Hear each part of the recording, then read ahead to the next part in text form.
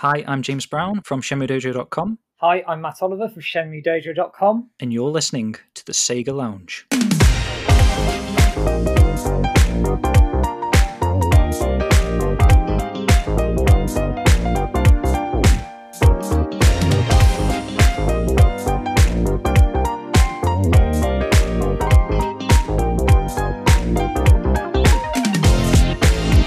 Welcome to the Sega Lounge, a podcast dedicated to our love for all things Sega, be it the games, the music, or the community.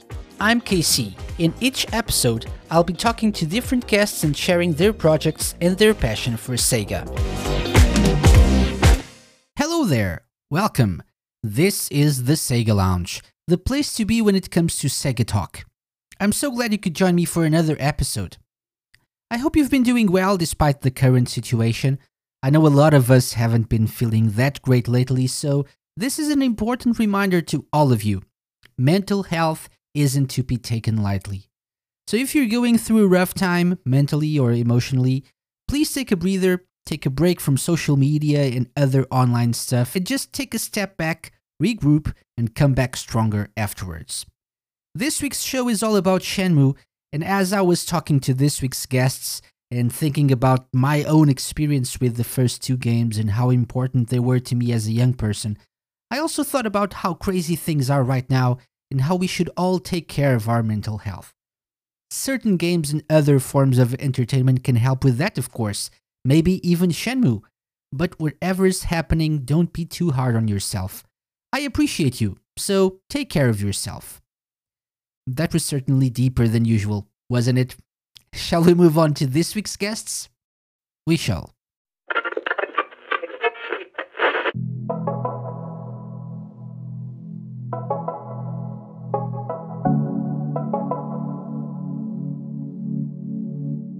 This week, I'm incredibly honored to be joined by the current co-owners of Shenmue Dojo, the most prominent online resource for Shenmue news, info, and more, and also the most active community.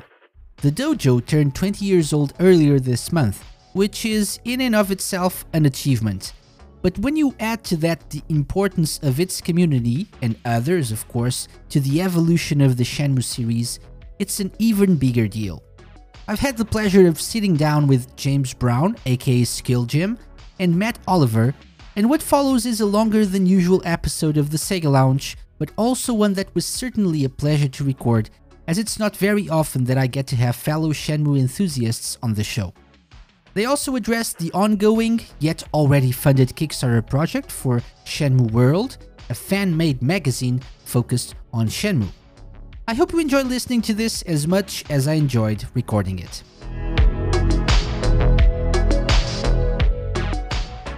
Hey guys, welcome to the Sega Lounge. Hi James, hi Matt, how are you? Hi there, how you doing? Hi, how you doing? Are you all good? You? Yeah, doing great. Thank you for your time. Thank you for coming on the show. So It's an honor. It's my honor, really. It's a pleasure to have you on the show. A long overdue interview and chat with you guys. So we'll talk about your projects in a little bit. Yeah, So sure. let's start with some, personal stuff like social security number, bank account details. Don't even think I know them myself. You can have them, but there's no money. That's true, it's all on Shenmue merchandise. Yeah. The life of a Shenmue fan. Yeah. The true story of a Shenmue fan. Okay, James, let's start with you. James Okay. Brown, How you doing? welcome to the show. Doing Yep. great. Would you like to tell us a little bit about your history with video games and more specifically with Shenmue as well? Yeah, sure. So, well, I've been a Sega fan from when I was very young, to be honest. My first console was a Mega Drive, and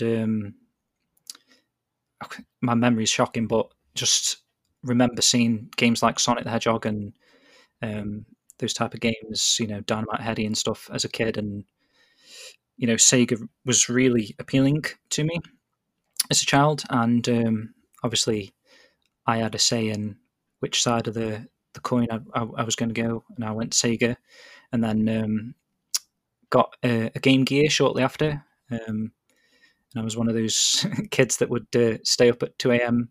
trying to tune the TV tuner of the Game Gear in and trying to watch something. Well, we should be sleeping to go to school the next day, kind of thing. And then Mega CD I had next, and then the Sega Saturn, which I can't remember if I had at launch. I just remember picking one up from. I think it was like even a random game store. It wasn't like my own local game store. It was just a random game store. And I remember they had. I don't know if it was just that kind of era, but they had like a printed sheet rather than, like you'd get like a leaflet or an advert on the wall of like, coming soon, the Saturn. This was like a black and white printout, and it had the bundles on. So it had like Sega Saturn and the games that came with it. And obviously the price and stuff. And I remember I got Sega Rally, Virtua Fighter. I think it came with, for some reason, I think it came with Virtua Fighter 1 and 2 and as part of this bundle. And then moving on after that, obviously the Dreamcast, and then subsequently Shenmue. I mean, I can tell you, first experiences with the Dreamcast. I used to. There's a place near to where I live called Festival Park, and it's like a place where there's a bowling alley, a cinema, like a laser gun sort of place. But that one's shut down now, but the others are still there. And there was a snooker place, and my dad's like a part of a snooker team, and we used to go like every Tuesday night, and I'd go with him, and he'd give me like £10, and then I'd go down into the cinema or the bowling place, which is like kind of where we had our arcade machines back in those days. We didn't really have like a standalone arcade place where there was just loads of arcade machines. They were usually part of like a cinema. They'd be like a little section of the cinema or a little section of the bowling alley area. So I used to spend £10 in 20 minutes and then go back up to him and try and get some more money. But one time I went down, and this is like Dreamcast came out in 2000, didn't it, for us? So it must have been probably mid 2000. I went into the cinema, and there was like one lone Dreamcast kiosk just sitting there, and no one was on it for some reason. I just went over, and I must have hogged it the whole night, playing the same stages of Sonic Adventure, because there was like a built-in demo disc, and it had Sonic Adventure demo of Ready to Rumble boxing. Yeah, and that was my first experience with the Dreamcast. And then since then, obviously, I collected the official Dreamcast magazines, and just your mind went crazy for just waiting for this console to be released. And then we picked it up on the launch day from a game store. That was my local game store at that time. And I remember picking up Virtua Fighter 3, Blue Stinger, Sonic Venture, Power Stone, and I think there was another game, because I remember having 5 games, but I can't quite remember the launch titles that well. But I remember the guy was saying to me, if you want to return Blue Stinger, you can. So he was planting the seed in my head that I wasn't going to like Blue Stinger for some reason. And then I took it home, and I was playing Blue Stinger, and I was like, this isn't a very good game. He's like, he planted that seed. So I took it back, and then we swapped it for Sega Rally 2. Oh, good choice. Yeah, and obviously since then, I do quite like Blue Stinger. I've repicked it up, and it is a good game. But he just planted the seed in my head. I was like, this is going to be that's awesome. Yeah, so I guess that's it. And then obviously just eagerly awaiting Shenmue, which I got on Christmas Day of the year it came out. So I think it came out in November. I might be wrong on that. Sometime in November in the UK anyway. And I had to wait till Christmas Day, and then I had to wait a little bit longer because obviously we were doing like family stuff. But I do remember going on Shenmue for like about 20 minutes and just going through the intro, walking around Rio's room a little bit, going in the drawers before I had to turn it off for Christmas dinner. Yeah. And, I didn't get the chance to play it until that evening. But then after that, my life changed basically, and everything that's happened since then has been because of Shenmue. And I think it's changed me as a person, and some of the mentality that I took from that game, some of the emotion, and what Yu Suzuki put into that game You know, I think I'm not the only person that can say this sort of stuff. I think it's changed quite a lot of people's lives, really, for the better. For sure. Yeah. Excellent. Thank you, James. No problem. What about you, Matt? Welcome as well. Thank you for having me. I don't quite know how I follow James on that one, but I'll do my best. Well, I blame my dad actually for getting into gaming. I remember it must have been about 4 or 5, and he took us to Toys R Us I live on the outskirts of Oxford, and he took us into Oxford, and he said to me, right, I'm going to get you a games console. What do you want? And there was a Super Nintendo, and there was the Mega Drive, and I remember vividly seeing Sonic the Hedgehog running on the demo kiosk, and I was captivated by the colour and the speed, and I was like, I want that. And the side of the coin I went on was literally because of Sonic the Hedgehog. And when I look back now, when you think about how they marketed it, it was perfect. It did exactly what it said on the tin, and it was fantastic. So I started on the Mega Drive, got Sonic the Hedgehog. I got the double header pack with John Madden American football and the NHL hockey, which I spent hours and hours on. And that's where it started. I then moved into the Sega Saturn, and we picked one up. I think it was just after launch. I can't quite remember, but I remember my dad's friend coming over with one about a week before we got it, and he brought it over. My dad at the time was quite into his gaming as well, so he was like, that's it, I'm getting one. So I remember vividly driving down to the same Toys R Us a few years later and picking up the Sega Saturn just after launch, and we got Virtua Fighter 2, we got Sega Rally, which was a very competitive game in our household, trying to get the fastest lap times on the desert stage. That definitely caused a few family feuds here or there, which was quite interesting for a 10-year-old boy to be beating his dad who's in his 30s. I don't think he took it very well, but there we go. And then sort of moving on to that, for me personally, because when I got the Dreamcast, it was the first console I'd really asked for, and I had an awareness of gaming. So I first became aware of the Dreamcast in the Sega Saturn magazines that we used to get in the UK every month. And I remember them talking about the new Sega console coming out and showing sort of clips of Sonic Adventure and various other games at the time. I remember just looking at it and go, yeah, it was night and day above anything else that was available at the time. I remember looking at the PlayStation thinking, it's completely above that. The N64, which I had and I loved, I just remember thinking, wow, this console, it was almost in my head, it captivated my imagination, if you like. Mm-hmm. So I picked it up the Christmas of launch. We got quite lucky that we managed to get one for Christmas, and I got Sonic Adventure. We got Soul Calibur just afterwards. We had Sega Rally 2. I remember those 3 games, and I remember sitting there playing Sonic Adventure and experiencing Sonic in 3D for the first time was an experience I'll never forget. Actually, I remember as a kid just spending hours and hours. It was Christmas Day, and apart from Christmas dinner, you didn't see me. That I was in my bedroom, hooked it up to the TV, and I was playing Sonic the Hedgehog, and without a care in the world. And it's one of the fondest memories I have in gaming, actually, barring sort of Shenmue, which I'll come on to in a second. So I picked up other games like Crazy Taxi, Jet Set Radio, all of those sort of classic titles. But my involvement with Shenmue is very different to James's, in that I hadn't heard about it until a friend at school told me. So I remember being sat in our form group, and the guy who's called Sam actually came in to me and he said, Matt, you've got to look at this game. You've got to look at this game. And I was like, what is it? What is it? So he showed me in the Dreamcast magazine, and I remember just seeing the presentation of Shenmue, and I was like, whoa. Yeah, it blew everything I'd seen out of the water.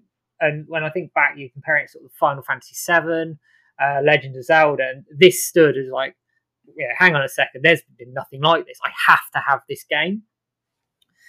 So I picked it up for my birthday, actually, just after the launch. My birthday's 2nd of January, so I got it for my birthday that year, and that it changed my view on gaming. It changed everything in terms of the way I look at games. It influenced the games I play. It was something else. The world, it felt real. It was immersive.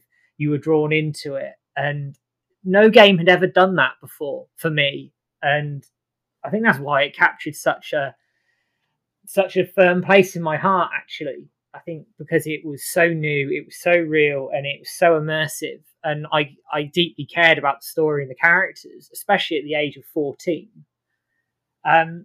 Yeah, it just had a massive influence on me. And then with Shenmue 2 coming out later on, that sort of in 2001, I'd gone through a difficult period with my dad being ill as well. And I think Shenmue for me was a safe space. It was a world away from everything else that I could lose myself. I could sit, I could enjoy, and I could just immerse myself in the game, in the characters, in the music. And I mean, there's a passion that's been held ever since, if I'm honest. And it's something that really, thinking back to it now, really resonates with me. I agree. I think it hit that sort of, like you were saying, like we were 14 years old. It was like it just came at the right time, and it was something that no one had ever seen before. You know, like I was saying, the graphics really drew you in from the get-go, and then for it to be an amazing game on top of that is, you know, it's insane really that the story invokes such deep, you know, emotions in, especially for a 14-year-old who's not used to that. So like say like your Sonic Adventure, where it's like, oh, it's fast paced, it's awesome, it's, you know, it's cool. And then Shenmue on the other hand is like, it's mellow, it's slow, it's methodical, and, you know, and going into a game like that is completely unexpected. And I just think it's just hit the right note for capturing people's imaginations at that age. Yeah, I'd agree. Yeah. I'd absolutely agree. I think the timing of it was perfect, and I think in contrast to what was on offer at the Dreamcast at the time, in terms of they had some real classic arcade titles on there. Yeah, it was so different to what was on offer, not just I think on Dreamcast, but across gaming. I think that's where it captivated that real passionate audience, if you like. I think none of us had ever played anything like it at the time. So, and that's what makes it interesting, because I was thinking about this the other day as well. It wasn't like me to play a game like that at all at the time. I was a little bit older, so I was 17 when I got the game, which was in 2001.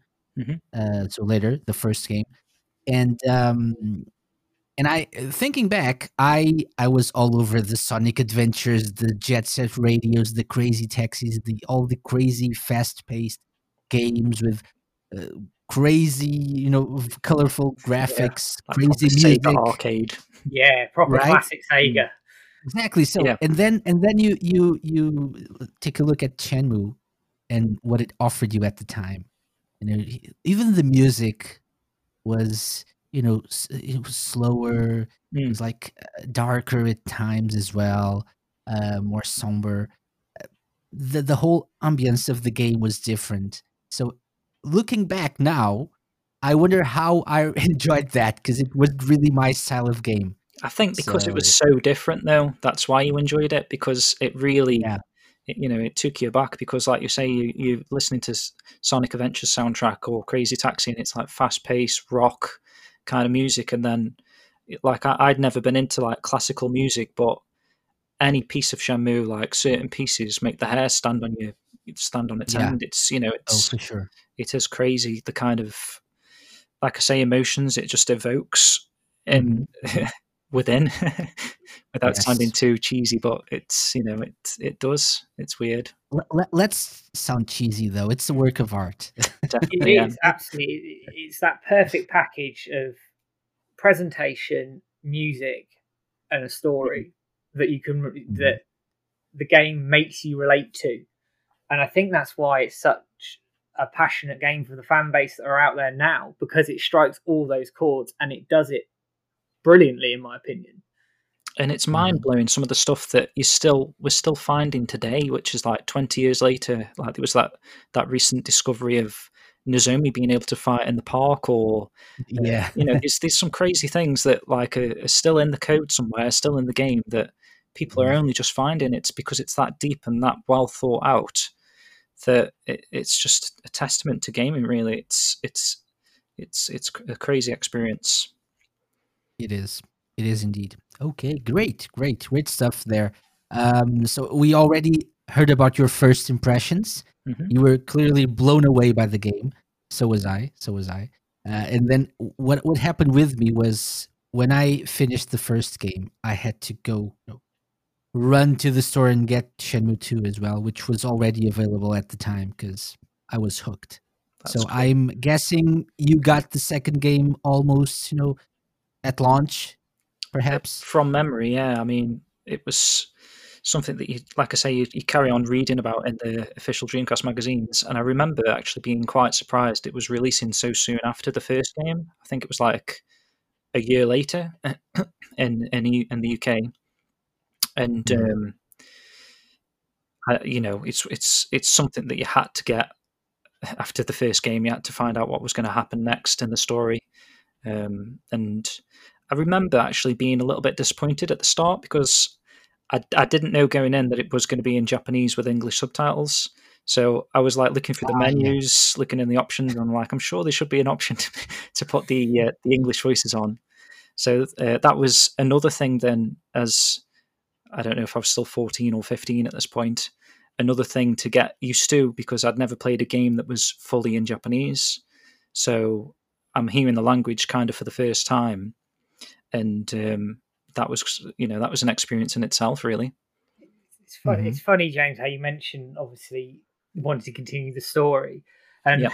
a little fun fact of mine is actually I didn't know there was going to be a Shenmue 2, which sounds really ironic now that we co-own the Dojo. But I honestly didn't know. So when I played Shenmue 1 and I got to the end of when he goes off on the boat to Hong Kong and Yeah. it rolled the credits, I was like, hang on a second, what's this? What's going on? But then That's the end of the story. I say a quick Google. You'll never know what happened.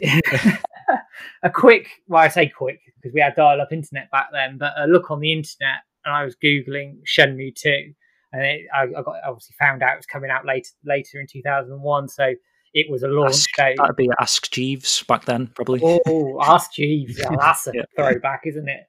But I remember getting Shenmue 2. I got it. It was due out on the Friday, and I bunked my paper round to play it. I can't believe you can remember the day it came out. Friday. Okay.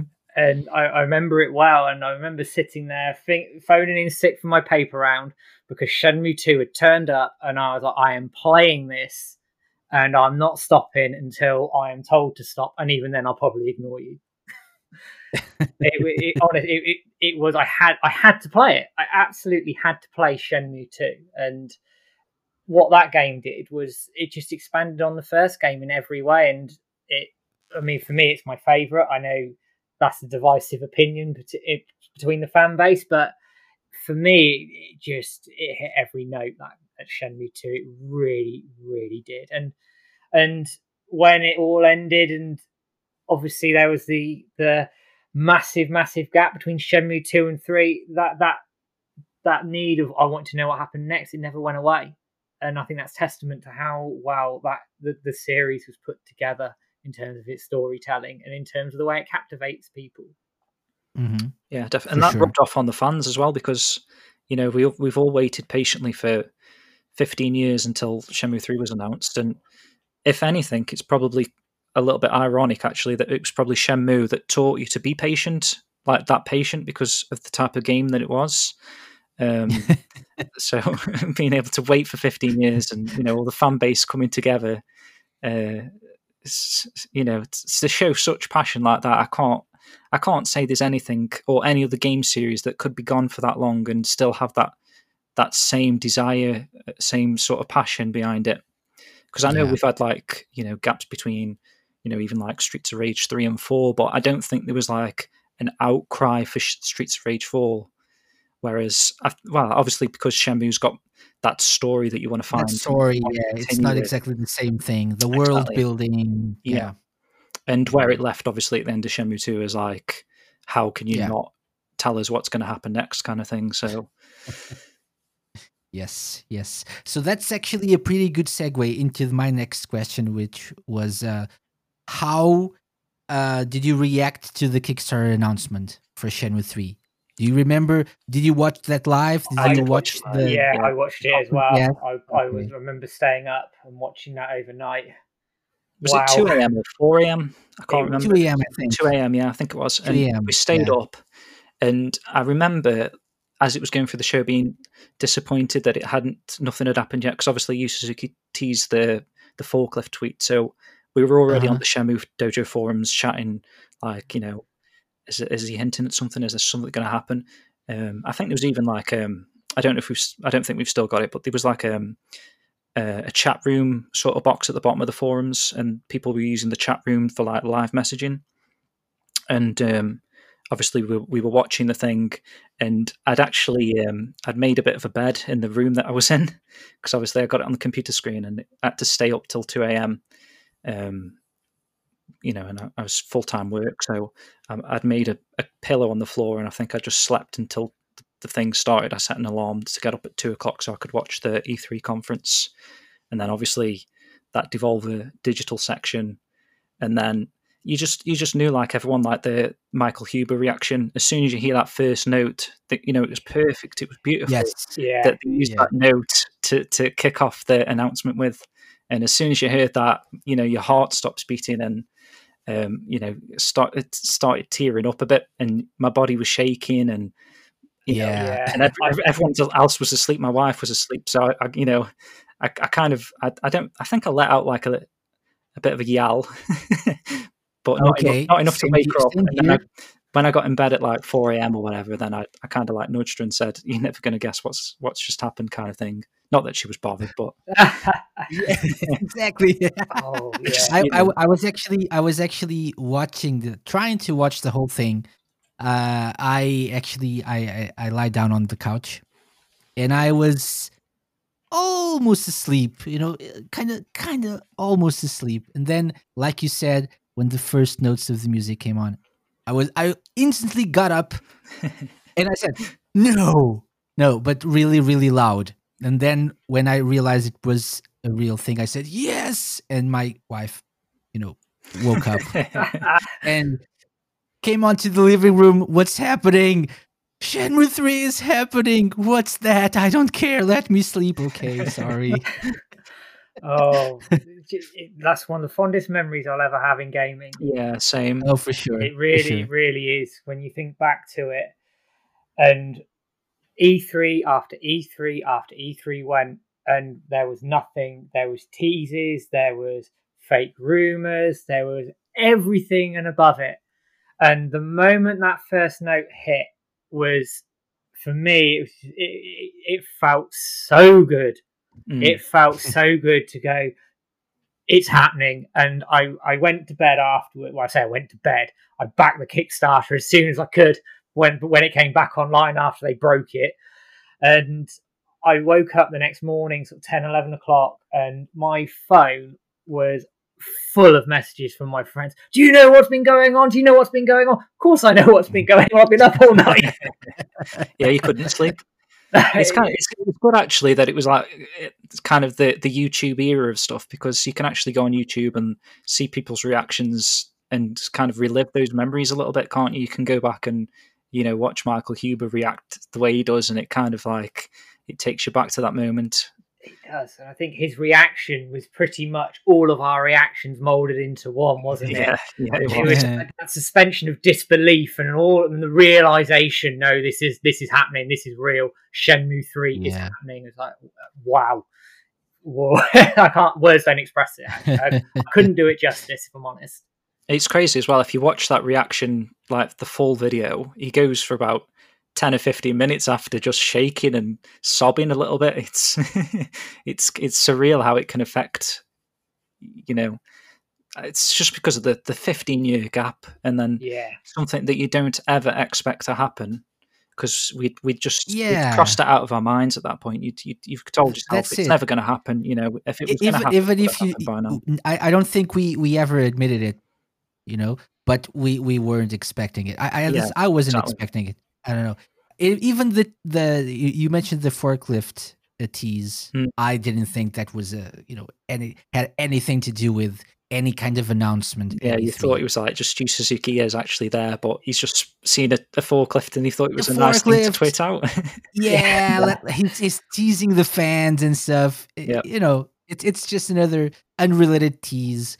But so I was, but I think I still had a little shred of hope. I That's think why I we all was did. watching the didn't we? conference and not sleeping at the time. Yeah. So, but still, it was pretty, unbelievable. Pretty unbelievable. And since that E3, I've stayed up to watch all of them. Was that like one of the first Yeah. ones that was streamed live? Because it's one of the first I actually remember. It's the first I being stayed up excited for. to watch. And the reason was that forklift tweet. I wouldn't have stayed up otherwise. I would have It watched did the thing really the help day that. before, the day after. Yeah. Yeah, that tweet really did help. Get people praying. Mm-hmm. Indeed. Okay. Awesome. Great memories. Amazing. I'd love to go back Okay. again. Just experience it all again. I'd love to bottle it and sell it because the feeling's something else. And so, very quickly, and you guys were talking about this before we started recording, I know. Okay. Reactions to Shenmue 3. Yeah, well, from my point of view, I really enjoyed the game. I think it did the best it could do, trying to recreate that Shenmue experience. So, the game actually feels like Shenmue, how you can interact with the NPCs and they've all got different dialogue each time you go back to them. They really tried to recreate that Shenmue engine that obviously they weren't able to use. They had to rebuild the engine from the ground up, and I think they did a really good job. There was just a few things, obviously, that could have took it from a good game to a great game, and I think we all agree that there was a little bit of story lacking, or some of the story beats were a bit unusual. Actually, I thought I remember the first kind of thing I was a little bit disappointed about was when Ryo meets Chai in Bailu Village, and it's like, as you expect him to say like, "How are you still alive?" or have a bit more of a reaction, whereas he sees him and it's like it's like he's never seen him before. It was a bit weird. I think we could have worked on elements like that a little bit.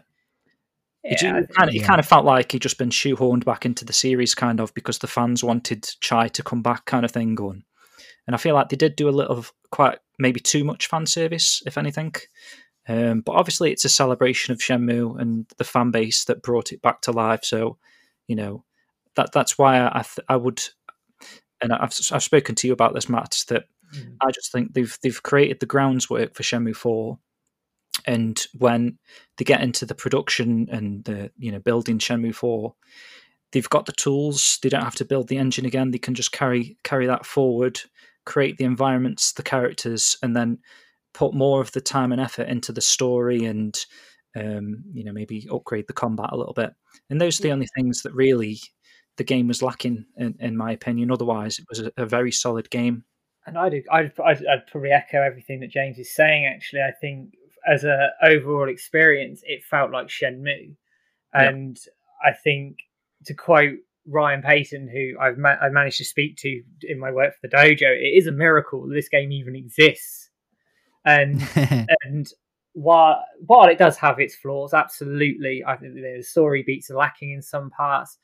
I think the combat system, while it's serviceable, I think it needs a bit of refinement here or there, and I think they recognise that as well. But what they've managed to achieve on what they had, considering it was an engine they had never used before on a platform that at the time was still relatively new, I think to get what they did out of it was a really good job, and it lays the groundwork for Shenmue 4 because they can spend the time on those story beats. They can spend the time developing those characters, developing those systems more, and really solidifying that experience. For me, it almost felt like Shenmue 3 was a proof of concept. This is what we can do on next to nothing. Yeah. Let us build on this. Let us build on the story. Let us build this world. Let us build off this solid foundation, and we'll blow you away. And that's how it feels to me. I think when, in my opinion, Shenmue 4 happens, I think we're going to be in for a treat because they're not going to have to sit and rebuild everything from scratch. They can put the time and the effort into the things that matter in terms of the story, in terms of the combat system. And I think, James, again, you've touched on it in terms of they won't need to do a fan service anymore. And obviously the Kickstarter was a rip-roaring success, as we know, but that with that comes certain expectations, I think, around a Kickstarter in terms of rewards, in terms of how much of a nod do you have to the fans, and they're not going to be burdened by that anymore. Yu Suzuki can make what he wants, and it sounds inconsiderate of the fan base, and it's not me being inconsiderate, but I think he can go into his bubble and he can make the game that he wants without having to consider the fan service, the Kickstarter, and everything that's gone behind it to get him to the point of even to be able to develop the game. And for me, it's now a case of let's see what he can do with what he's got. Let's build on what's there, and I think we can really push on from there. If anything, it kind of echoes the Shenmue 1, Shenmue 2 formula, where Shenmue 1's quite a subtle sort of experience, and if you really dig deep back into the story elements of Shenmue 1, not a lot happens actually throughout the game. It's only when you get both of the games together, like Shenmue 1 and Shenmue 2, that experience as a whole, it takes it from 10 to 11. It's mind-blowing, really, because how much stuff actually happens in Shenmue 2, and it introduces all these different elements. Like, as fans, we were wondering like what's going to happen because of all the magical kind of elements that were happening towards the end of the game, which kind of like, just completely flipped the switch on what you were expecting up until that point. You're expecting like this realistic sort of experience. And it's funny how people, I think Matt mentioned this before. Many people consider Shenmue 1 to be the best game. Yeah, and I would agree on that. Okay, and just as you said, nothing really, not much happens in terms of story, right? So it doesn't advance that much when compared to Shenmue 2. So yeah, but it works. What happens is great. So yeah, which is why I was trying to say Shenmue 3 and then subsequently Shenmue 4 could kind of build on that same sort of model where the story doesn't really progress too much in Shenmue 3, but it allowed Shenmue 2 to be completely mental. So you never know. Shenmue 4 it could be the game that, as a package, Shenmue 3 and Shenmue 4 together become what Shenmue 1 and Shenmue 2 were, if that makes sense. Mm-hmm. Yeah, absolutely. I'd agree with that. Yeah, it'd be interesting to see what happens anyway. Yes. So, very quick final question about Shenmue 3. Not Shenmue 3, Shenmue 4. What will it take for Shenmue 4 to happen? Oh, that's $1 million question, that is, It isn't it? Yeah. I mean, we go back to before the Kickstarter. The series was considered dead. For all intents and purposes, it was considered dead. It was almost a running joke. Yeah. Shenmue 3, it's never going to happen. Then it's happened. Uh-huh. Fast forward, we've got the game, it's been out a year. And in that time, we've had Shenmue 3, we've obviously just had the Steam release, we've got the anime coming, and we've had so much merchandise that my wallet is screaming at me to stop. My wallet died ages ago. So I think Shenmue 4, in the package, I think it will happen. I think it can happen. And I think they're setting things up in terms of the anime, in terms of the merchandise, in terms of furthering the franchise as a whole to really appeal to that fan base. And the anime can expand out on that and capture people in. So it makes Shenmue 4 more viable. I think it will happen. I don't think it will be within the next couple of years. I think it'll be more towards 2024 when we actually get a release. I'm just guessing here, but I would be surprised if it didn't happen because the series is in a far, far better place than it was. Especially with the anime, like you're saying, because that can introduce fans to the series that perhaps wouldn't. Like I was saying to you previously, Matt, that if a new player to Shenmue, wants to pick up the game now, their mentality is, oh, this is a 1999 Dreamcast game. Why should I play this? You've got all these new exciting experiences coming out. I just think the anime will allow those sort of players to catch up to where we are now, I think the first season is supposed to be all of Shenmue 1 and part of Shenmue 2.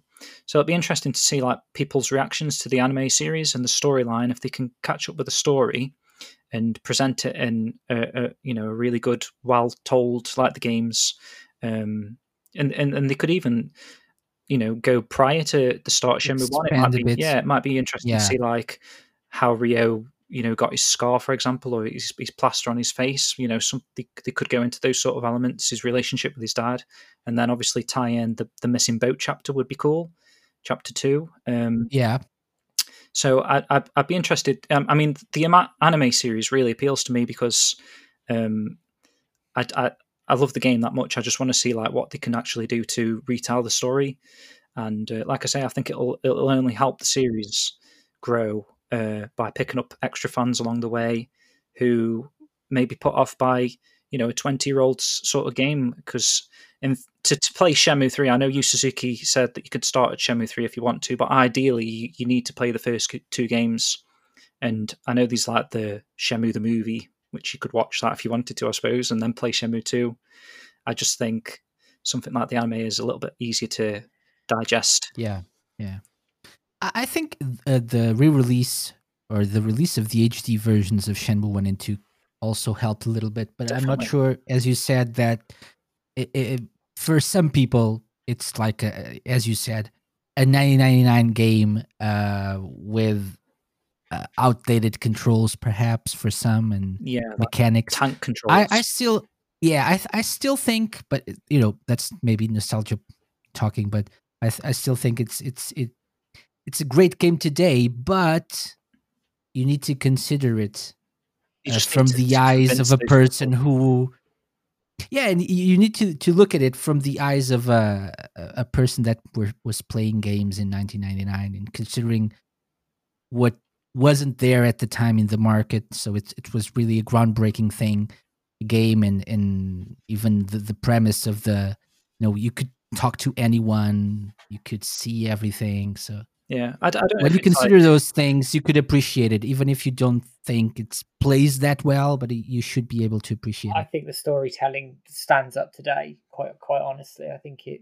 Oh, for sure. I think it's even. You look at modern games. Yes, obviously the controls aren't as smooth as modern games, and there are systems in there that will, of course, be outdated. But I think if you can get past that and actually just delve into the game and get into what it was doing at the time, it's still a fantastic experience for new players even now. And I always recommend it to my friends. They're probably fed up of me recommending it, quite honestly, but it can, and I think if you give it that just consideration of where it's come from and let it breathe, I think it can absolutely still appeal today, and its storytelling is still up there with the modern platforms now, in my opinion.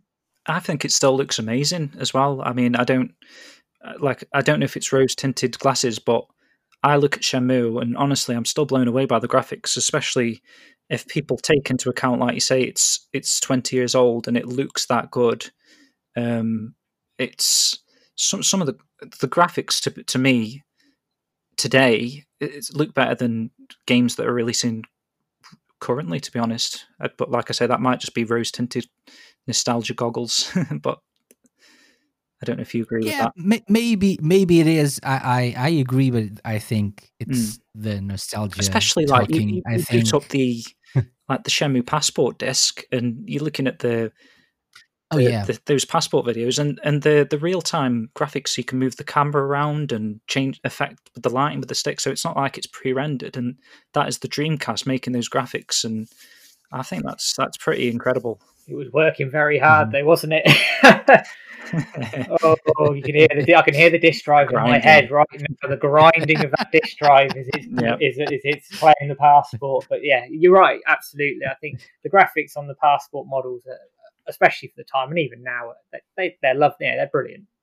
What they got out of the Dreamcast is mind blowing, honestly. Yeah, definitely, yeah.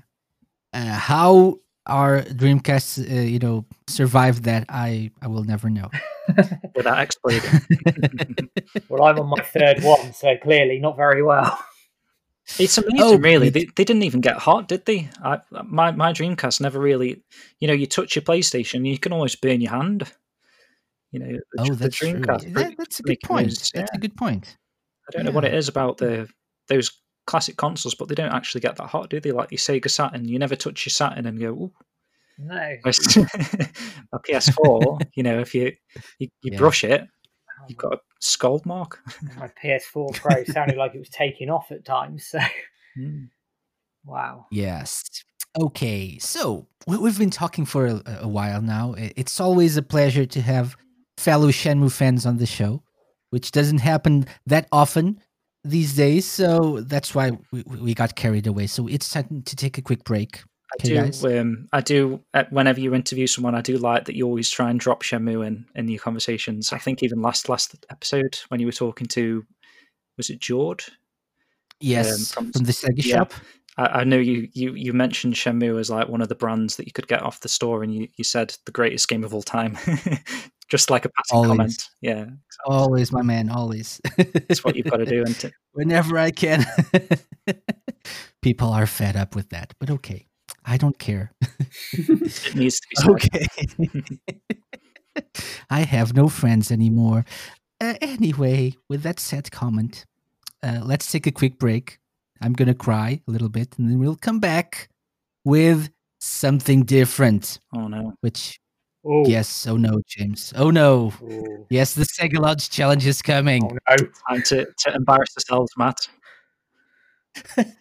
I think it'll be easy for you guys, but we'll see. We'll see. Hope so. So let's take a quick break. We'll see.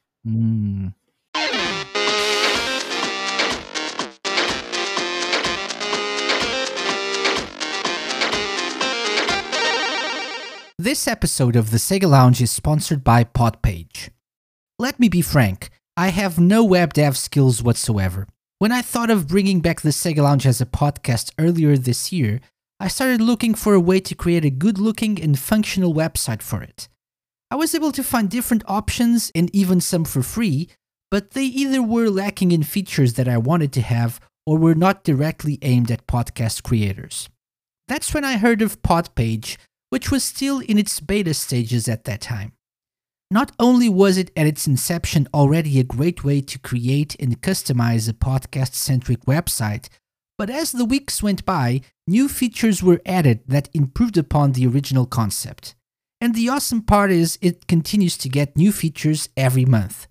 Not only that, but you get top-tier customer service from the creator of Podpage himself.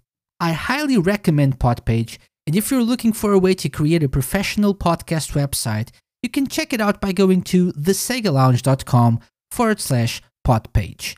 Try it for free with your own podcast by going to thesegalounge.com/podpage.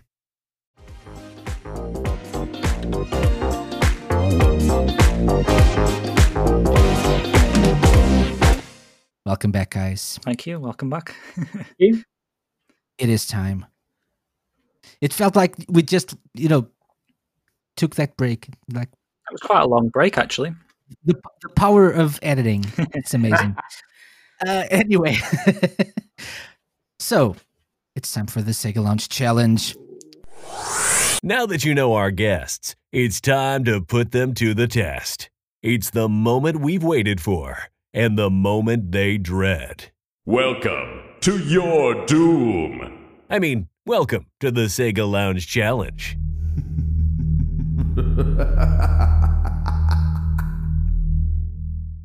What is the Sega Launch Challenge this week? Well, we have a couple of Shenmue mega fans. So it's a Shenmue-related challenge. That's good to hear. Oh, we're getting hang on a second. This could go horribly wrong. I honestly don't know. I was gonna go with something different, but then it clicked. It could be a Something in my quiz head. in reverse music. Oh, It could be anything I want, but it this week I want it to be the Shenmue quotes challenge. Oh, no. oh, okay. So, and this started out as a totally different thing, but then I realized it could be more interesting if we had a sort of like fill in the blanks thing. Okay. Okay, so I have 10 different Shenmue quotes. Could be Shenmue 1, Shenmue 2, Shenmue 3, Shenmue Online. No. And not Shenmue Online, unfortunately. Ah. But Shenmue 1, 2, and 3. And what I want you guys to do is to complete the sentences by filling in the blanks with the word or words missing. Okay. And we can work Easy together? enough, right? That's on you. You decide. Yeah, let's work together, Matt. Yeah, let's work together here. I think we might need to. Co-op is always better. If we both have the same quote, I think we can't go far wrong. No. Yeah. Like a wise man once said, keep friends close to you. So let's try one for, as an example. Okay. So maybe I would say, hello, my name is Inigo Montoya. You killed my father. Prepare to blank. Die is the answer. Okay, so this is just an example of what you can expect from this challenge. Was that a Shenmue quote? That was the Princess Bride quote. Okay, I was going to say I don't A remember game that. that I've never, a film that I've never seen, but I know this quote, so I thought it would be an interesting one to, show you how this works. Okay, fair enough. Excellent. So, James and Matt, are you ready? Yep. Let's do Let's this. go for it. Let's do it. No, you are not. Let's do number 1, okay? So, let's start with an easy one, okay? Okay. Oh, and by the way, if you really need it, I can give you a hint. And the hint will always be who said that sentence, okay? Okay. But only if you need it. So, number 1. And this one, I will not help you at all because it's so easy. Do you know any place where blank hang out? Sailors? Sailors. Agreement? Matt? So, Yeah. do you know Yeah. any place where sailors hang out? It has to be, doesn't it? It's got to be. Yep. It's making me Final answer? nervous. Final answer. It's what I do. Of course it is. Yeah. Sailors is the correct answer. I thought we'd start with an easy one, okay? Yep. Yeah. Okay. Number 2. This is one of my favorites. Shut your blank, woman. Lip. Yeah, Shut your lip, woman. Goro. Yeah, it's Goro. Goro, yeah. Shut your lip. So you're saying man. shut your lip. Yeah. Yeah. See, that's an interesting answer. Are you sure? We're going with it, James? Yeah, I'm in Yeah. agreement. So not mouth or trap or No. pie hole. No. Lip. Specifically lip. Lip. Just the one lip. Just the one lip. Exactly. Your answer is correct. Of course. Brilliant. Awesome. Brilliant. It is You so are a suspenseful. Yeah. I know you always do this, but it does really get you. And it doesn't help that you sound drunk, Casey. So now you'll have to explain that Okay, so at the on the start recording. of the show, I was saying I listen to podcasts on 2 times speed. So hearing Casey's voice at normal speed, he sounded a little bit drunk, I thought. Oh, I love it. That's brilliant. Am I drunk though? That's the question. You'll never know. Sorry.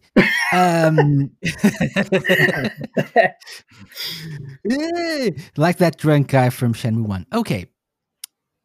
Number 3. Ready, guys? Yep. James, Matt? Yep. Yes. No. Don't you know that blank is way uncool? Blackmail. Blackmail. Yep. 100%. Yeah, blackmail. Very specific again. Very specific answer there again. Mm-hmm. That is that's the Goro scene as well as when you first meet Goro. Yeah, at the harbour. Yeah. That's correct as well. Well done. Well done. Awesome. These are true Shenmue fans. Okay. Let's take it up a notch. Number 4. Remember that blank. Next time it will be worse. Remember that blank. Next time it will be worse. That's something I can't think. A little bit more obscure, perhaps. Is that a Shenmue 3 quote, perhaps? Because when you said that, I was thinking, like, I'm not sure if I know many from Shenmue 3. I will tell you that this is not a Shenmue 3 quote. Okay. And who said it? I'm going to bite. Who said it? Yeah. Ryo said it. Remember? Can you say the quote again, please? Remember that blank. Next time, it will be worse.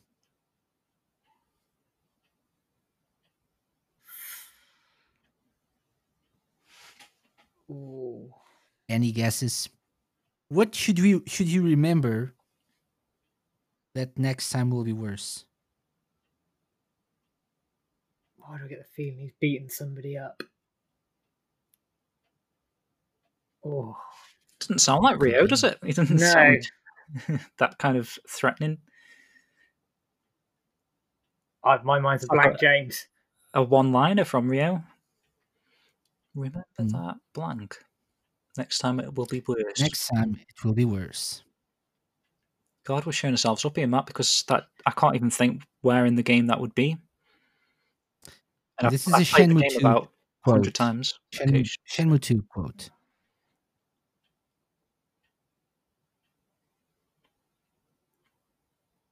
I don't know. No. I don't Guesses? know what it No. would be. What the missing word? What word could fit this? Could fit this sentence? Remember that pin code. I honestly don't know. No, I can't think of anything there. Nothing? No. Nothing? We might have to pass on that one. Sorry. Yeah? Which Don't you want to like seems just embarrassing. make something up? Could work. Never know. It sounds very unreal, but beating, I don't know. What do you reckon, James? Okay. Honestly, I can't remember that quote at all. So Okay. I don't know who we're saying it to. That's the thing. Beating. Yeah, beating. Go with it. Okay. Yeah. That is not the correct answer. The correct answer would be, remember that pain. Next time it will be worse. Okay. Remember that pain. Next time it will be worse. What part of the game is that? I have a list of quotes that I did a long time ago for another thing, and I don't remember this one either, but I trust myself. So this has Ryo. I have a feeling this has to do with while he was helping the old lady, can't remember her name. In the Antin Apartments. Oh yes. Yes. I think it's somewhere around that part of the game. Okay. It could be. Bits up the She's just taught you the the land hind sharks. blow. Is it the hind blow she teaches? Yeah, hind blow. She teaches you. Yeah. Okay. I think he teaches a lesson to the land sharks, and I think that's the part. But I can't remember exactly where. But that was a tricky question, Casey. Going from one. Yeah. Even for me. You know where even for me. sailors hang out to that. That's what I do. Okay. So let's go with number 5. Okay. I think this is a little bit easier. Let's see. Watch where you're going, you blank. Punk? Punk sounds right. Which way are you going? Why? I think, is it Joy that says that as she's...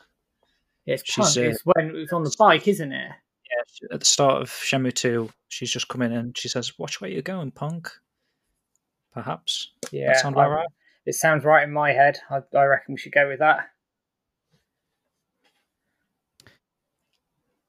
So, Punk? Final answer? Get out of the way. Yeah. Watch where you're going, you punk. Something like that, yeah. Yeah, final answer.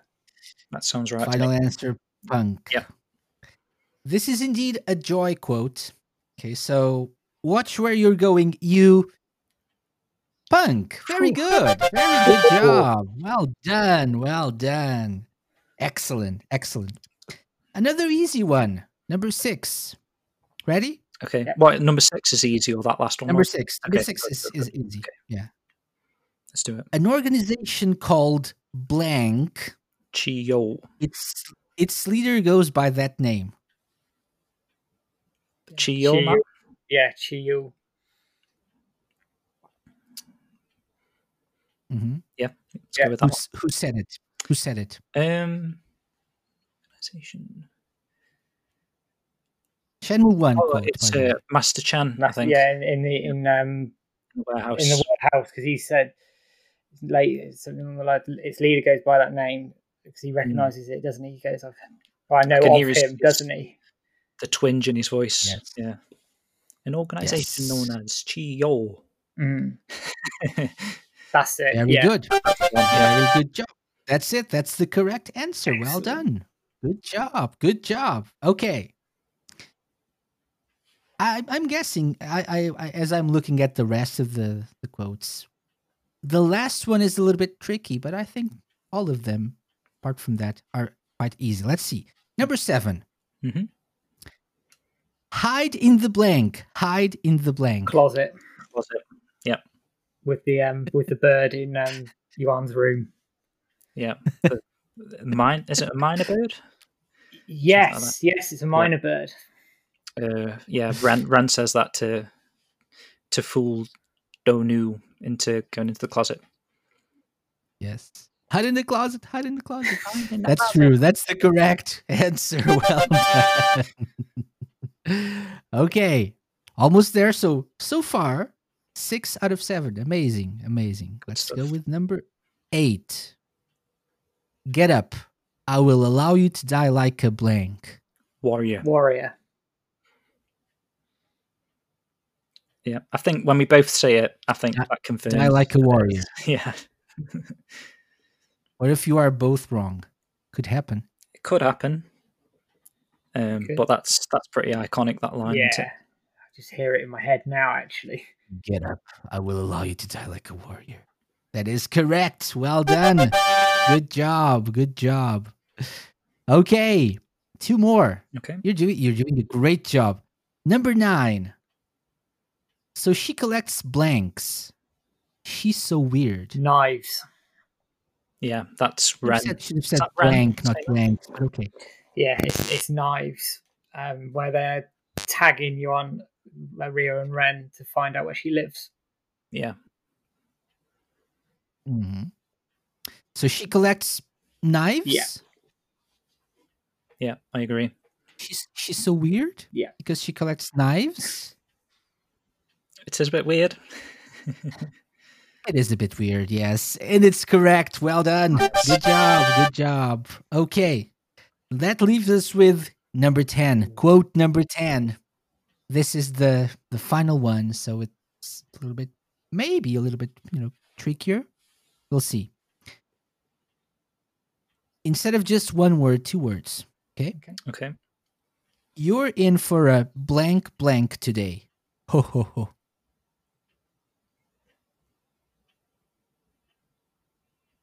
You're in for a blank blank ho ho ho. Rough Ho day. ho ho sounds like Yuan as well, doesn't it? Yeah, or you've been Ho, ho, ho. captured somewhere. Yeah. What is it? Rough day sounds. Rough. It sounds okay in my head. I don't know if it's right. That is a tricky one. Any other character that says ho ho ho at the end? Can't think of any. No. Who said it? It's a Shenmue 3 quote. Oh, okay, that's why. Okay. It's a Shenmue 3 quote by it'll be Niao's son. Juicy. Niao's son it'll be then. She says ho ho ho at the end with all the flames. No, it's a man. Oh, it's it's a man. It's the big dude. It's the big dude. Sun Juicy, perhaps. I'm butchering the name, but Sun. Yeah. Oh, is that the Kung Fu Panda looking guy in? Sun is the drunken master. Oh, Mr. Sun. Okay. Drunken master. Master Sun. Yeah. It's Rough Day. I'm pretty sure it's Rough Day. It just rings a bell in my head. You're in for a blank blank today. Okay. Ooh. I'll go with Spud on that one because I might be wrong, but it just rings a bell for some reason. is that that's when he's got his buns and and he's chasing chickens. Yeah, you're in for okay. Yeah, let's go with a rough day. That could be the day where he does 10 chickens and then gets some more wine and beer and then wine and buns and then more chickens. So you're in for a rough day today? Yeah. Yeah, Yeah. let's go with that. Final answer Final answer. for glory. Let's go for the glory. It's Matt's glory. No guts, no glory, and all that. This is all on you, Matt. Okay, so it is indeed when he is asking Rio to catch the chickens, catch 10 chickens, and then Rio, just gives him that stare, that death stare, Rio stare. Yeah. right? The Rio stare. And the answer is rough day. Yes. Well done. Yes. Good job. Good job, Matt. That's pleased me way more than it should. Very good, very good. So apart from that sketchy quote Yep. from Shenmue 2, you almost got a perfect square. Is that what you were hard. thinking straight away, by the way, Matt? It Like just Shenmue 3 or... I wasn't necessarily thinking Shenmue 3, but I just thought rough day. It rung a bell, and when he said Mr. Sun, I was like, it's got to be that. Just Even for Well done. Yuan, Very good. I could imagine her saying that.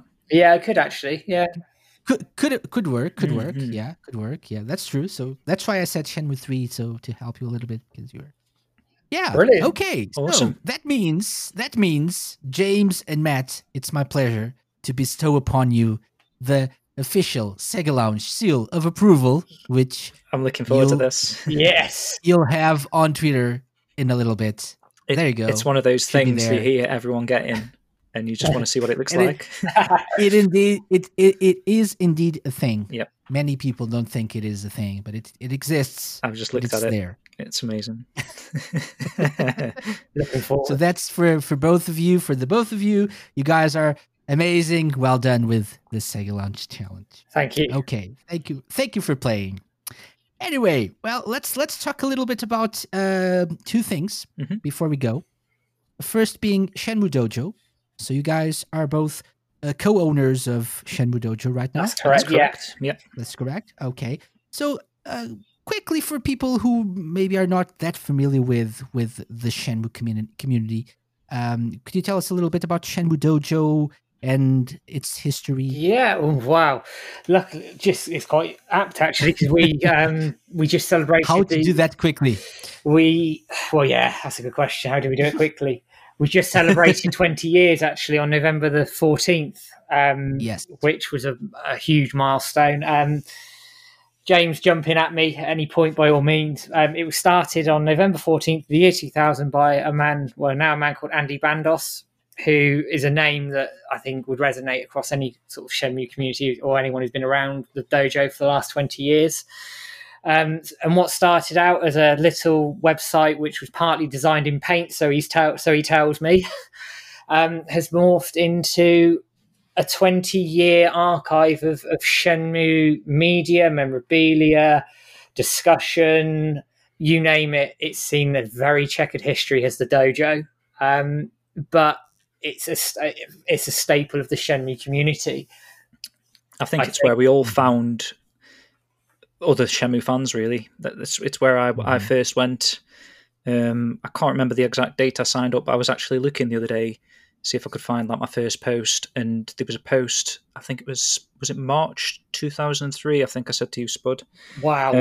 Yeah, but that was like saying, oh wow, I like the new forums. So I must have been part of the previous forums. So I don't actually know when I signed up, but I've been a part of the Shenmue Dojo since, at least, circa 2003. And it's, 2007, I think, something along those lines. 2006, 2007, can't quite remember. Yeah, but it's always been the place if you wanted to discuss Shenmue and the games, the series. That is the first port of call, really. That's where everyone used to go, and we hope that's where people still think of going when they want to talk about Shenmue. Yeah, I think Mhm. for us as co-owners, we only took this over in, I think it was June or July, and the dojo name for us, it carries, I think, because we've been around the community for a long time, I think there's a weight of expectation around how the dojo holds itself and presents itself, and for us as co-owners, we have to sort of make sure that we live up to that dojo name in some respects. Yeah, professionalism, quality. You know, we want to hit, as we always try and be the news source. If any new Shenmue news breaks, we always try and get that out to the fans as quickly as possible. So, you know, we're committed to the roles, basically, aren't we, Matt? We are, and it's not without its challenges as well. I think we have a good staff team behind us that Yep. if we didn't have them, I think we'd both be struggling. I think the co-ownership for me and Do you want James. to give them a shout out, by the way, the staff? Yeah. Oh, there's a lot of staff, isn't there? Where do we start? So we've got Lemon Hayes, who does our website and back end and all the techie stuff. He's also well known in the modding community, especially with Shenmue 3 mods and other bits and pieces on Shenmue 1 and 2 on the re-releases. Some exciting things coming soon. There's some from him as well. real exciting stuff coming from him. Yep. We've got Sun, who manages our forums along with Sonoshi, who they and Jibby. They manage our forums and look after our forums for us and keep things ticking along. You've got Aravel on our Instagram who constantly is farming Shenmue fan art for us and looking after that side of things, which is good for James, as we'll come on to, I'm sure. And we've got Zat on. He does our streams every week. I think that's got to be everyone. We haven't missed anyone. Every Saturday. I'm going to get shot if we've missed anyone now. Oh God, I better make sure. Carry on talking. If you miss out on someone, they will be so salty. I'd probably resign on the spot. No, exactly. They will kill you. They will hunt you down. Yeah, we got everyone there. We got everyone. Excellent. I think excellent. We do. I think we have a very good staff team behind us who prop us up, who help our ideas come to life, and who help drive the dojo forward within what we're trying to do, which is what James says. It's quality, professional Shenmue news out on our social media, on our platforms, and good quality Shenmue discussion. And we like to try and remain the place that fans go when news breaks, that they can discuss these things. They can be open and honest with each other, respectfully, of course, because there's obviously two sides to any coin. But I like to think that's what the dojo stands for, what it's always stood for, and what I think we want it to stand for going forward. I think, and it wouldn't be in the position it's in today without the previous owners that have been there before us. I think we were lucky to inherit a very good base from Peter, and I think I'd be remiss to say amazing job. It'd be remiss of me to say that we didn't inherit something that was really well put together and has allowed us to really take it on, I think. Is that fair to say, James? It is, yeah. And obviously, you know, the dojo was my first community of like-minded Shenmue fans. And so, you know, there's a responsibility to make sure, you know, we do a good job and we keep that the dojo alive and breathing for the next 20 years. That's my aim. Yeah, that's exactly it. At the end of the day, because it means so much to us. You know what I mean? As you know, to be there almost from its inception and to have you know been a part of it for the last 20 years. You can't not want to make sure that continues. Yeah, there's a responsibility to it, and responsibility to and the responsibility towards you know the Shenmue franchise itself and the community, because the community is such a big part of what Shenmue is today, right? Absolutely, especially considering Shenmue 3 and how we you know it took so long to have a third Shenmue game, but the community never let hope die out and never gave up hope and always kept that flame alive. It wouldn't be a thing without the community. if No, I'm being no, honest. sure. and it's all the community groups, not just the dojo, but all the community groups that are out there that have banded together. So people like Phantom River Stone, Shenmue Forever, the 500K, Shenmue Master, Team U when they were around doing the tweetathons. The embodiment of the Shenmue community is it came together to make Shenmue 3 happen. And I like to think that the dojo was a key role in that, and should remain a key role going forward. Definitely. Yep. For sure. Agreed. Yeah. So happy 20th anniversary, guys. Thank you. Happy 20th. Have you got any experience with Shenmue Dojo, Casey? Like, I have, but only as a visitor. Right. I think at some time as a lurker, yes. I think at some point I joined the forums many moons ago. But I'm not a very social person. I don't like people. I don't like talking to people. So I find that unusual. get off my lawn, guys, by the way. Now I'm old. No, I actually I think I've lurked there for several years, but never actually interacted much with. I think I do have an account. Okay. I have to take a look, and I will let you know. But I don't think I've ever posted. Maybe once or twice, perhaps, but not more than that. Which is a testament to the dojo, really, that the dojo survived, because you've got social media, you've got Discord, but you know, if anything's announced, everyone's straight to the dojo and creating a topic of like 40 pages. So it is still alive and well, that's which is great. good to see. That's awesome. Okay, very good. And so a good way to celebrate the dojo's 20th anniversary was to release the Kickstarter for Shenmue World, right? Would you like to tell us a little bit about that? Yeah, sure. Go on, James. This is your baby. Okay, so Shenmue World. Go on, Daddy. Shenmue World is 100% unofficial. Sorry, unofficial. I need to clarify that. 100%.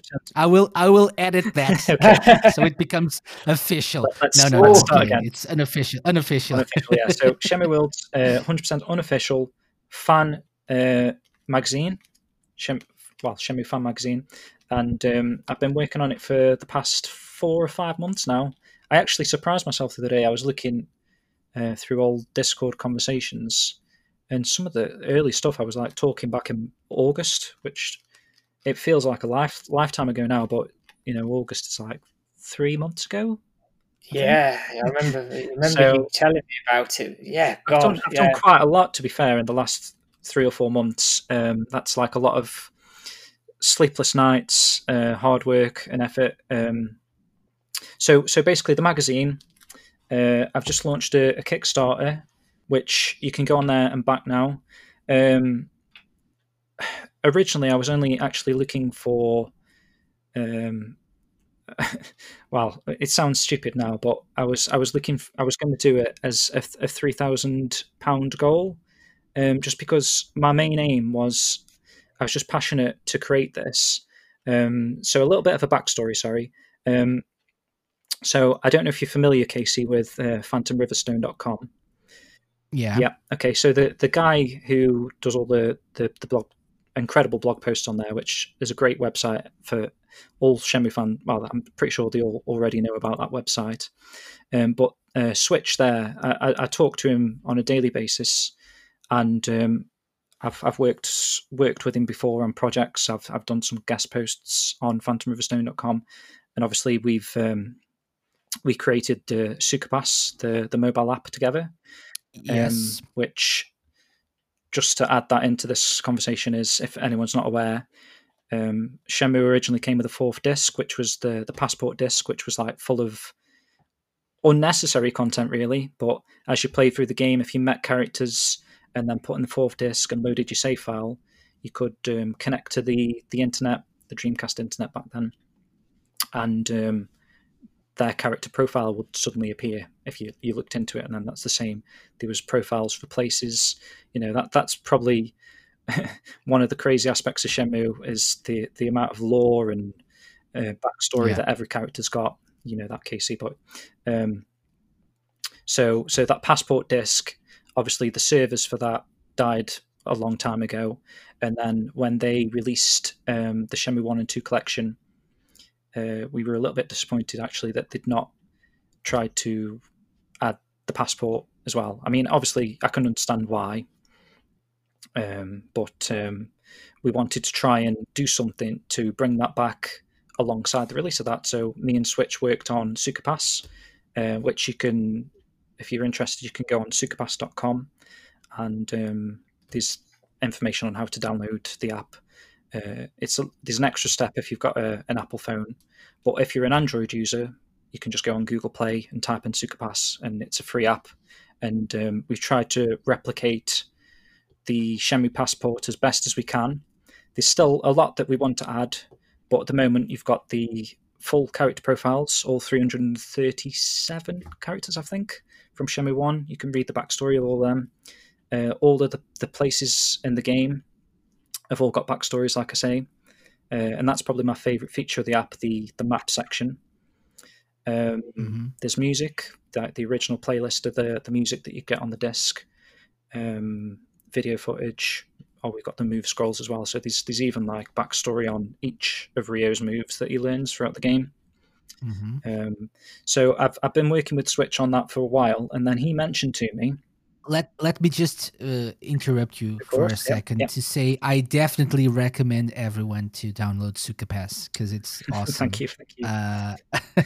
Definitely recommend it. Also gets the Sega Launch seal of approval. Seal? It's the same seal, but seal for the Sukapass this time.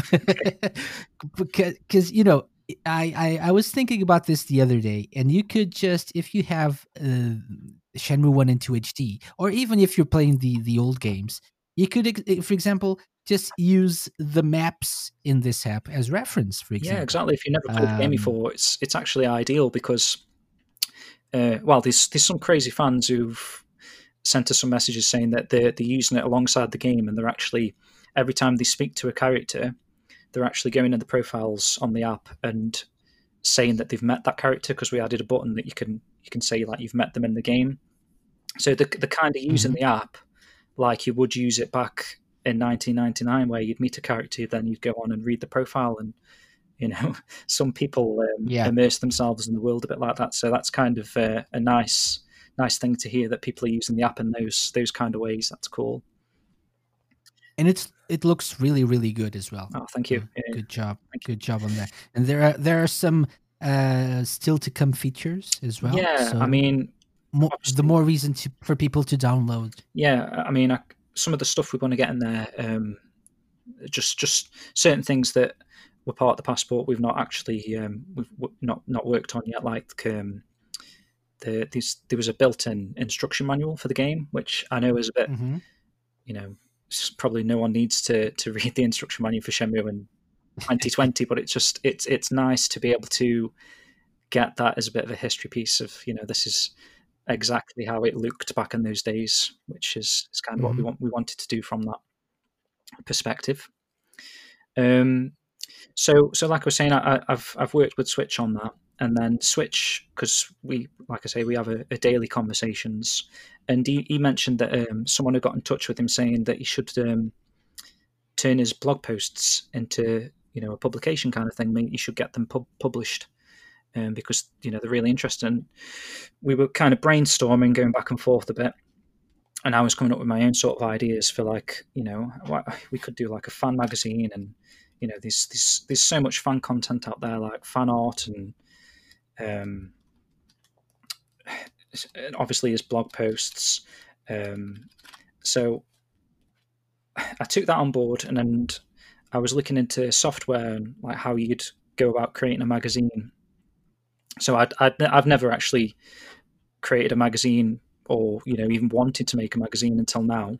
And then obviously you start getting these ideas, and you start wanting to see how you get on with them. And I watched a few tutorials and went through tutorials on the software that I chose to use to create the magazine, and started getting some basic pages in there. Obviously I could use Switch's blog posts because we came up with the idea together, kind of thing. And So I translated a couple of his posts into this first issue, and then Peter Campbell, the previous dojo owner, he's got an insane history piece, Matt, on the My word, yeah, it's huge. Honestly, it's huge. I was thinking, I'll copy and paste that. I'll put that into the magazine, and that'll be nice for people to read. And then I didn't realize actually how many pages. I'm like, bloody hell, I've done 14 pages already, and I'm only at like 2006. Honestly, it's like a university dissertation. It's massive. I'm it could be a magazine on its own. Yeah. I think he could get a degree or something just sending that off to someone. And you're actually continuing that as well, aren't you, Matt? Yeah, I've gone up to. I'm a year behind where we are currently, but I've probably written about probably a dissertation's worth again. And I dread to think when we go through and proofread it, but that's a topic for another day, I think. Yeah.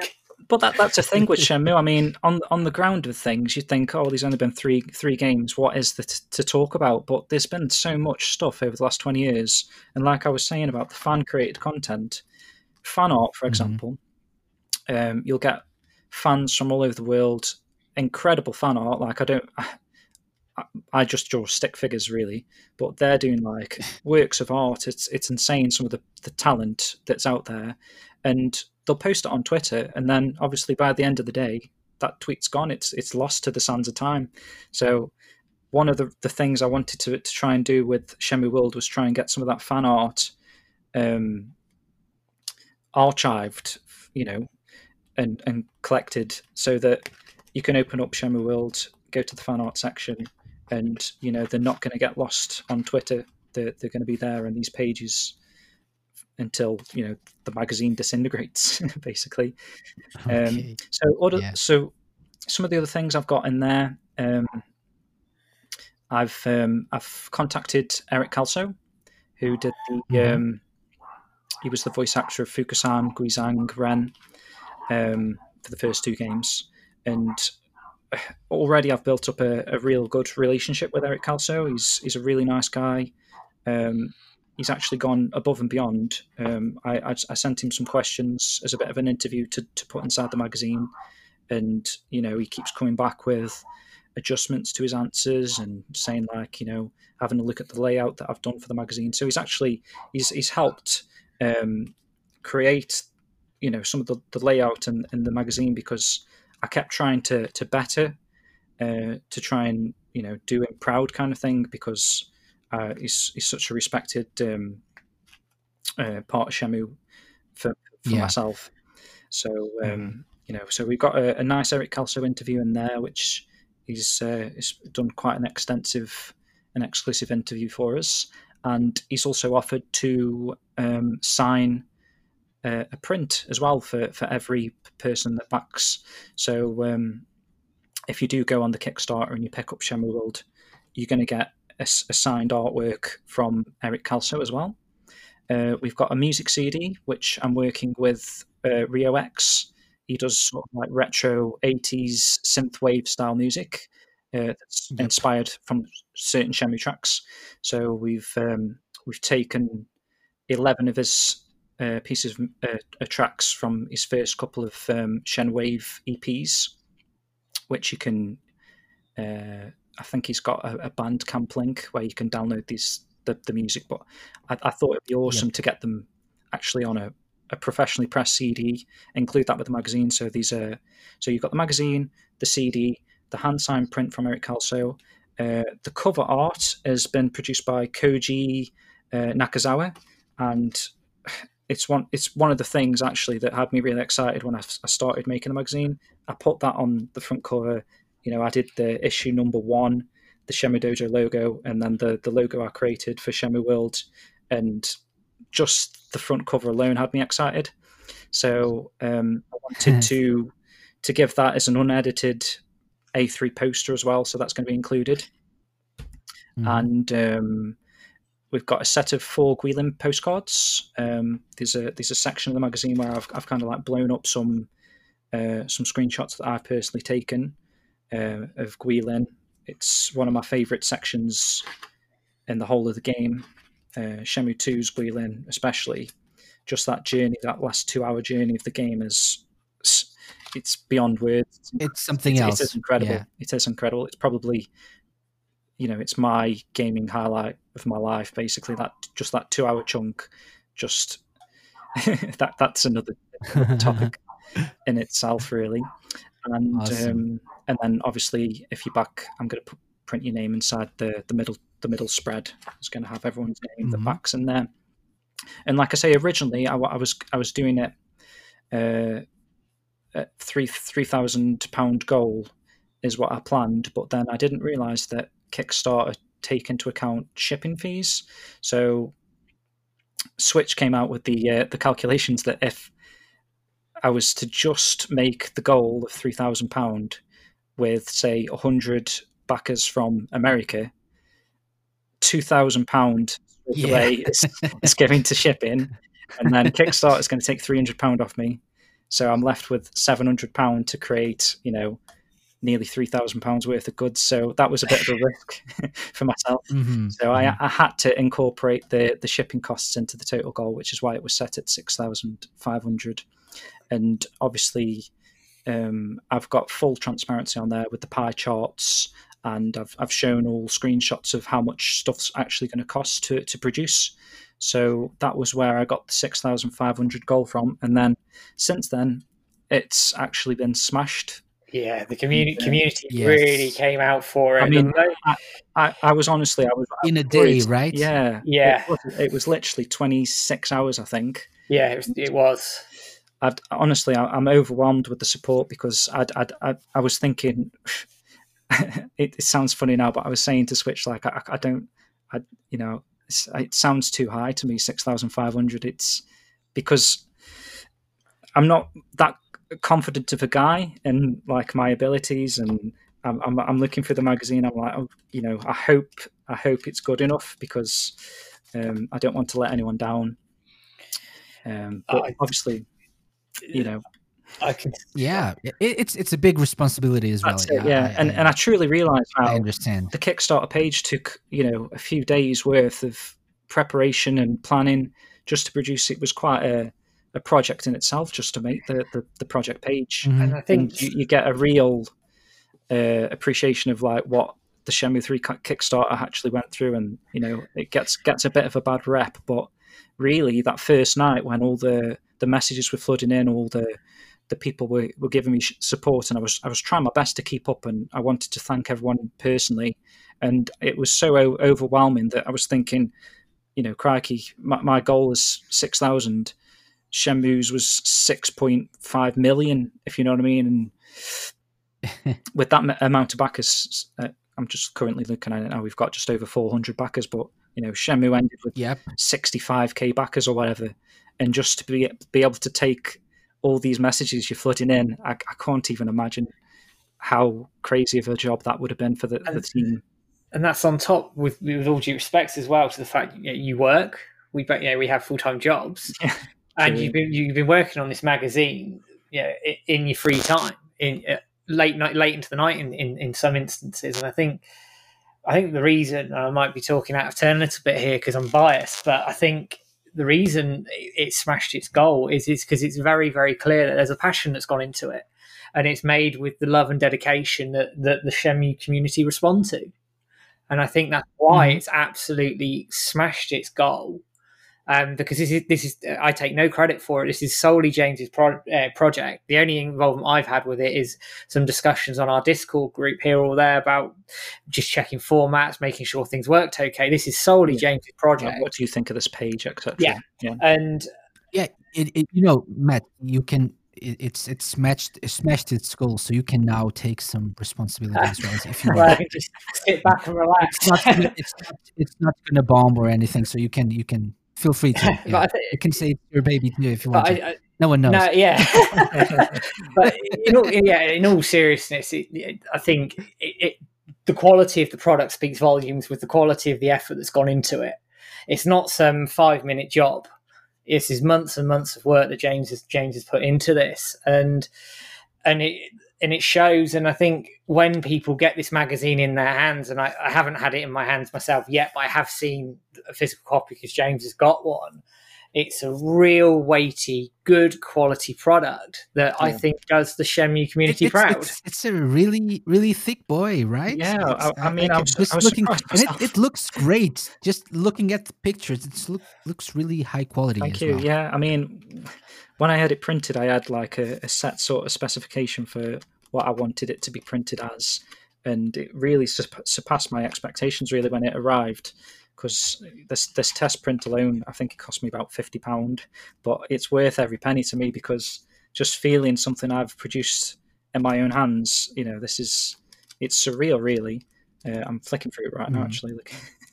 But there's some cool stuff in there that I hope really resonates with fans. I managed to speak to Ed Lomas, who used to be, I think he's the chief. He was the deputy chief editor on the official Dreamcast magazine, and it's crazy, really. I've reached out to all these people, and I've never really had a no in response. Like I wasn't expecting to get anywhere with Ed Lomas, but I messaged him just out the blue and just said, I'm working on the Shenmue fan magazine, and I've had an idea of reprinting your very first Shenmue article from issue 1 of the official Dreamcast magazine. Would that be okay? And he didn't just agree to it. He even gave me, a brief memory of his time meeting Yu Suzuki of the day he did this interview. So I've put that inside the magazine as well, which is very interesting. And he said, just make sure with Danish Publishing, who did the magazine originally, that it's okay as well. And, I messaged a magazine company saying, I'm producing this Shenmue fan magazine. Would it be okay to reprint an old article? And he said, yeah. It's, I've been really surprised by how, because obviously no one really knows who I am, and I'm reaching out to people like Eric Calso and just saying, like, can I do an interview for a magazine? And everyone's gone above and beyond. It's been really good because for issue 1, I was trying to reach out to people myself, like close friends, and I tried to keep the magazine kind of a secret. So I've been just messaging people's work that I liked at the time, kind of thing, like some Japanese fan art. Some of the Japanese fans, create some incredible pieces of work. So I've reached out to them. I've tried to speak in Japanese to them as well, and everyone's agreed. It's been really refreshing. And then my plan going forth was for issue 2, people will come to me instead, kind of thing, because now it's not a secret anymore. And if people want to get inside the magazine, they only have to message me. We've set up a Shenmue World forum on the Shenmue Dojo forums. So if you've got a piece of fan art or you've written a piece about Shenmue, these people that do poems, Shenmue poetry, I've seen that would be pretty cool to get a Shenmue poem written by someone inside the magazine. So anything like that. If you've created something for Shenmue, just get in touch and I'll see if I can incorporate it into a future issue. Doesn't matter Excellent. what fan base you're from. You don't have to be a Shenmue Dojo fan.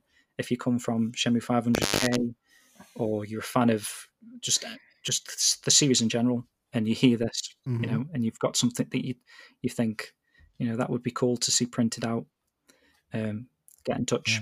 Yeah. We'll include a link in the description, in the the show notes, sorry, Brilliant. of the podcast, so people can access it easily then. So that's a good idea. So if you have anything Shenmue related, any fan works, exactly. Get in touch. With the Shenmue Dojo. We don't want to be, we don't want to leave anyone out if possible. I mean, obviously, there's only so much I can do to fit in a magazine. This first issue is 164 pages, and that's why it looks so chunky, because it is quite a chunky. It's on the verge of a book, really, than a magazine.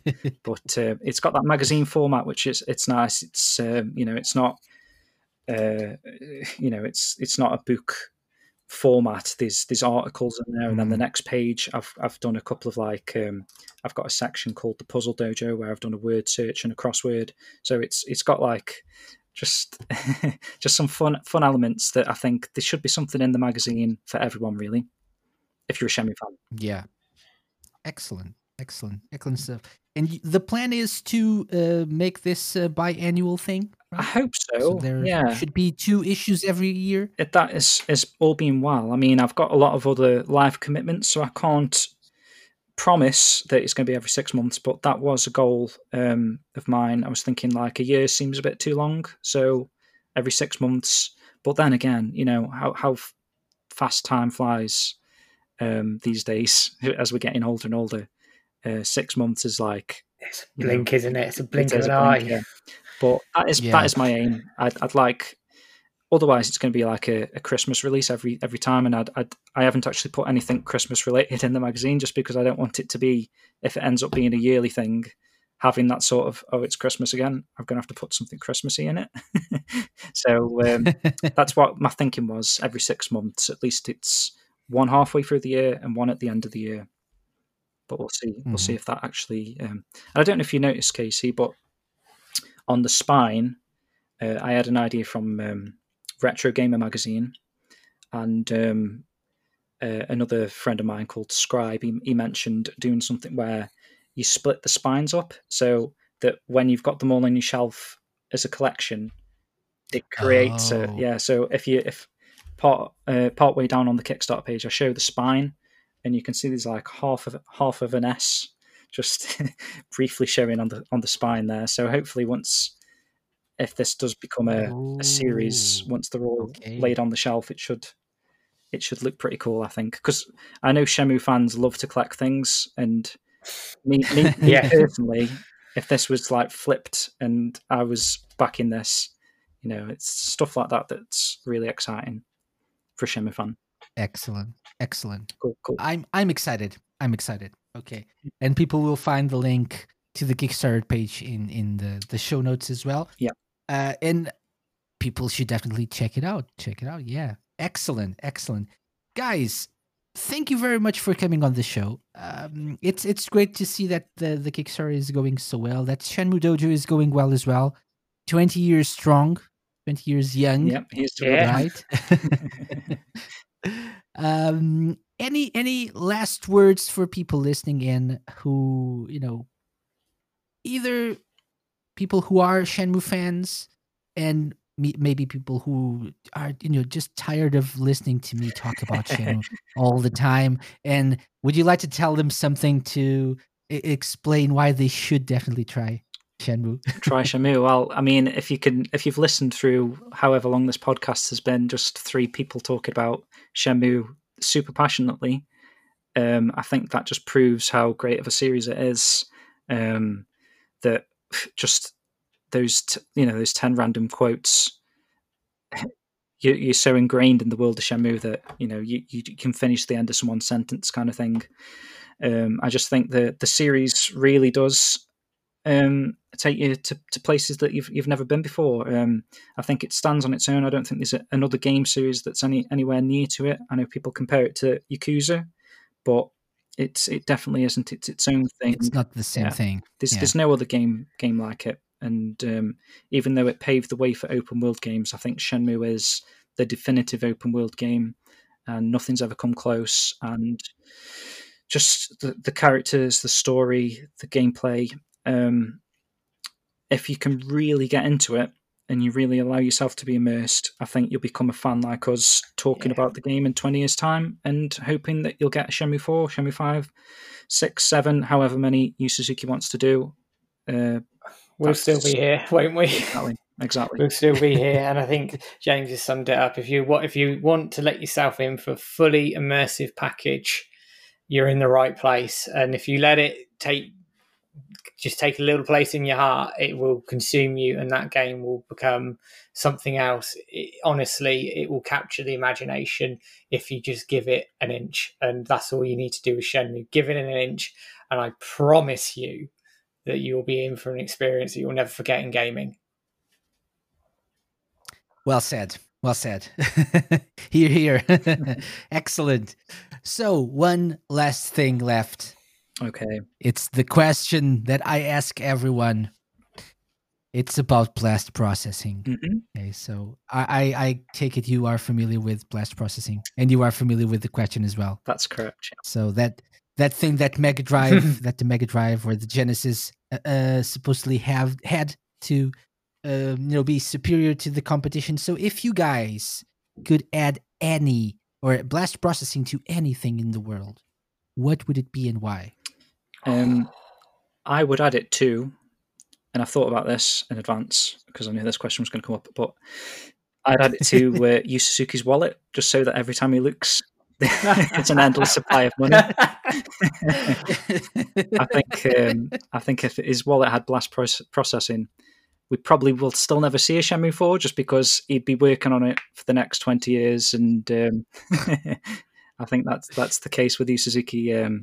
He needs someone to tell him to stop, but that's what I'd give blast processing to his wallet, just so Shenmue 4's a go.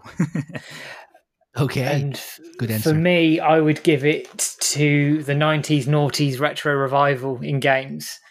For me, it's such a fond period of my gaming history, and I just love new gamers to experience the feelings, the passion, the games that we did, the colour, the arcades, all of that together. I would put that into the 90s noughties gaming retro revival and really present that to new gamers as a this is where it's come from, this is why we're so passionate about what we do. Excellent answer as well. That's amazing. That's great. That's great. Awesome. And I disagree with the Yu Suzuki wallet thing, because you need to add blast processing to whoever is making him stop and release the game. That's the person who needs blast processing. Yep. No, Yu-san, stop. No, it's good. It's okay. Just release it to the public. Let's work on 5 and 6 then. That's true. That is true. Yeah. Don't give him endless supplies of money, please. He buy a couple of more Ferraris. He'll take travel to a few other villages in China. Think about a few more things to add to Shenmue. Definitely, yeah. Yeah, he would. And we'll never have the game. Okay, James Brown, Matt Oliver, thank you very much for coming on the show. It's been a real pleasure and an honor to have you on the show. Thanks for having us. I don't know why it took me so long to get representatives of the Shenmue Dojo on the show, but I'm glad that you guys, joined me today. It's been a blast. Yeah, it's been really fun. It's been brilliant. Hopefully, we can talk again in the future. Yeah, absolutely. You want to promote anything, talk about Shenmue, I'm game. So yeah, come back soon. Super. We'd love to. Exciting things in the works, haven't we, Spud? So yeah, there's some bits and pieces that I'm working on at the moment, which will hopefully come to the fore in the next month or two. So keep your eyes peeled, everyone. I'm talking to some prevalent people in the Shenmue community at the moment about some things. So just fingers crossed. I don't want to overhype it, but there's some good things coming. And stay to whatever you're doing. Just keep it up, and let's try and get Shenmue 4. We'll get there. Let's just stay together, everybody, and we will get Shenmue 4. Yep. Okay. Thank you, guys. Thank you. Thank you very much. Thanks, Casey. Cheers.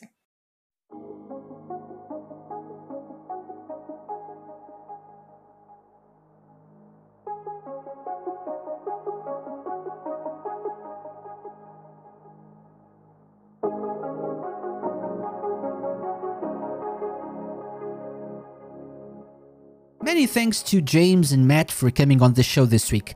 The fact that James has been a regular listener of the show since its live radio show days really warms my heart. If you're a fan of the Shenmue series, be sure to check out the Kickstarter page for Shenmue World, and don't forget Suka Pass.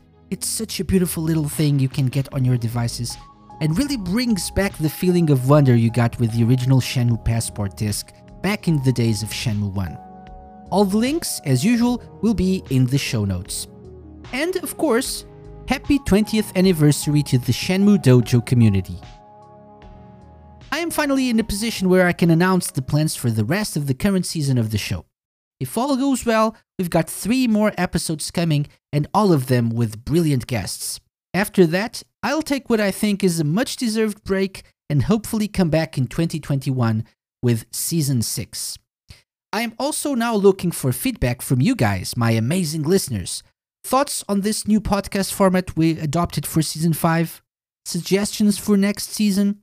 Types of episodes you'd like to see other than the regular interview format? The official Sega Lounge email address, podcast@thesegalounge.com, is open, and so is the voicemail feature on our website, thesegalounge.com.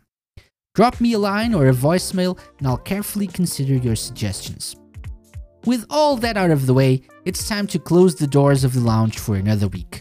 Remember to stay safe and to take care of your health, physical or mental. Play games, have fun, and I'll be back next week. Bye-bye! The Sega Lounge, hosted by me, KC, and part of Radio Sega's network of live shows and podcasts. Theme song and incidental music by OSC.